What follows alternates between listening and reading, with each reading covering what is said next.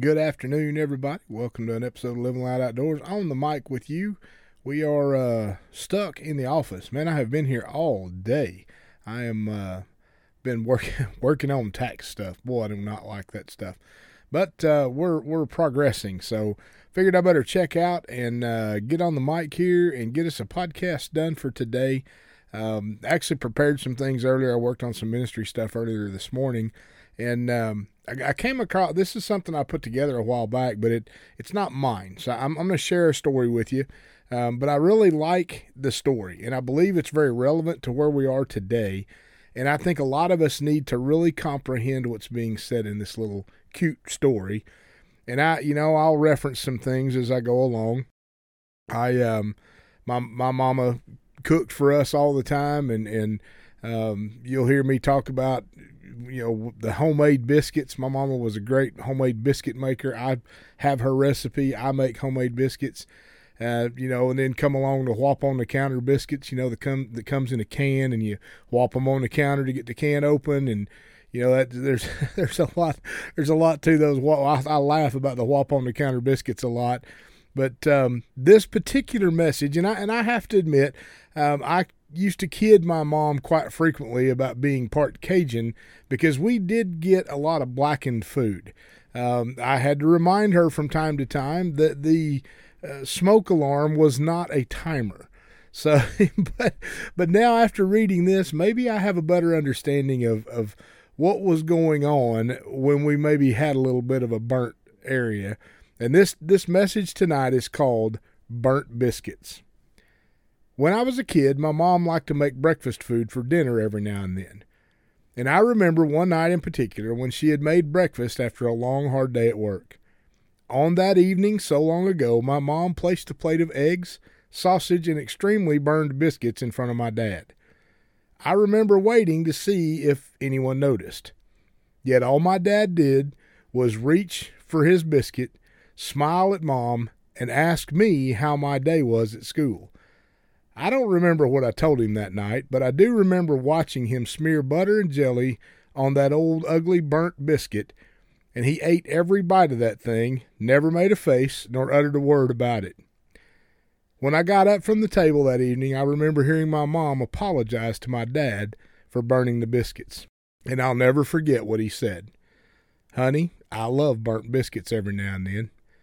Later that night, I went to kiss Daddy goodnight, and I asked him if he really liked his biscuits burned. He wrapped me in his arms and said, "Your mama put in a hard day at work today, and she is really tired. And besides, a little burned biscuit never hurt anyone." As I've grown older, I've thought about that many times. Life is full of imperfect things and imperfect people. I'm not the best at hardly anything, and I forget birthdays and anniversaries just like everyone else. But what I have learned over the years is that learning to accept each other's faults and choosing to celebrate each other's differences is one of the most important keys to creating a healthy, growing, and lasting relationship. And that's my prayer for you today, that you will learn to take the good, the bad, and the ugly parts of your life and lay them at the feet of Jesus. Because in the end, He's the only one who will be able to give you a relationship where a burnt biscuit isn't a deal breaker. We could extend this to any relationship. In fact, understanding is the base of any relationship, be it a husband and wife or parent or child or even a friendship. Don't put the key to your happiness in someone else's pocket. Keep it in your own. So please pass me a biscuit, and yes, the burnt one will do just fine. And please pass this along to someone who has enriched your life. Be kinder than necessary, because everyone you meet is fighting some kind of battle. Life without God is like an unsharpened pencil. It has no point. I hope that story finds you in a place like it did me. Yes, it brought back a lot of reflection on my growing up days. Yes, it even makes me think about the days today where Rhonda and I cook together. We love cooking together. Yes, we've burnt some things. Yes, I've run us out of the house cooking peppers more than one time. Yes, we've had to turn the smoke alarms off a couple of times. But there's so many more things to that in the midst of a relationship. Are you going to lose everything over a burnt biscuit? And I know that analogy is being used about food, but it can be used about anything today. Are you going to lose your cookies over a burnt biscuit? Over something that somebody does that maybe you don't think was perfect? Maybe you don't think they did it right. Maybe you think you could do it better. Maybe you could, but someone else tried. How about we learn to be kind? How about we learn to pass some of those judgments off and not let them come out of us? Ultimately, Jesus said that we're to love one another. We're to love one another just as Christ loved the church, and he gave his life for us. Have you ever given your life for someone else? If you're hearing me today, I think the answer to that question would be no, you've not. Greater love hath no man than this, that he lay down his life for his friend. We know that many have done just that. A lot of our military, our veterans, our past military heroes have done just that. They've sacrificed much. When's the last time you sacrificed for your relationship with someone else? You know, I counsel kids all the time when they're preparing to be married that if they would do everything in their power to ensure that the other party's needs were met, physically, emotionally, spiritually, whatever that may be, if you'll do everything in your power to make sure the other party's needs are met, life is going to be good. Yes, I understand that's a two-way street. But the other party's reference to this isn't on us. Our role is to do everything we can to ensure the other party's needs are met. If we live our life in that fashion, we may encounter others who don't reciprocate that back to us well. We may find ourselves hurt. We may find ourselves lacking. We may find ourselves in a relationship that isn't a two-way street. But why would we not want to give everything that we have? There's a possibility that by us giving everything we have, it changes the circumstance. And I guarantee it changes the atmosphere. I pray that you find this today not only cute, not only funny, but very meaningful. And that last statement is so true. Life without God is like an unsharpened pencil. It just simply doesn't have any point. Amen. God bless you guys. Thank you so much for tuning in. Thank you for listening to these messages. Thank you for being a part of Rhonda and I's life.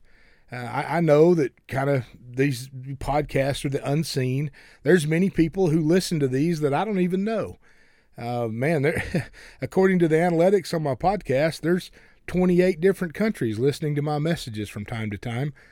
I don't know any of those people at least that I know of. And I think that's an incredible adventure because even though we don't know each other, the message is clear to us both. We are to be a light. We're to be a city on a hill. Mark chapter 12, verse 30 says that you shall love the Lord your God with all your heart, all your soul, all your mind, and all your strength. That's pretty much everything. There's nothing left. That passage goes on to say, and love your neighbor as yourself. That's pretty impressive. How much do you love yourself? We should love others at least that much, if not more. Do the best you can to be who God's called you to be. Pursue him in all of your life. Lay those burdens at the foot of the cross. Don't carry that stuff around. You find yourself in a dark place, you need to look to a light. Find yourself seeking that light and always going towards it. Don't take your eyes off Jesus. This storm is too heavy. If we get our focus wrong, we're going to sink. Keep our eyes on the Lord. Let him lift us. Let him lead us. And let a fellow follower of Christ lead you as well. That iron sharpening iron that we talk about all the time.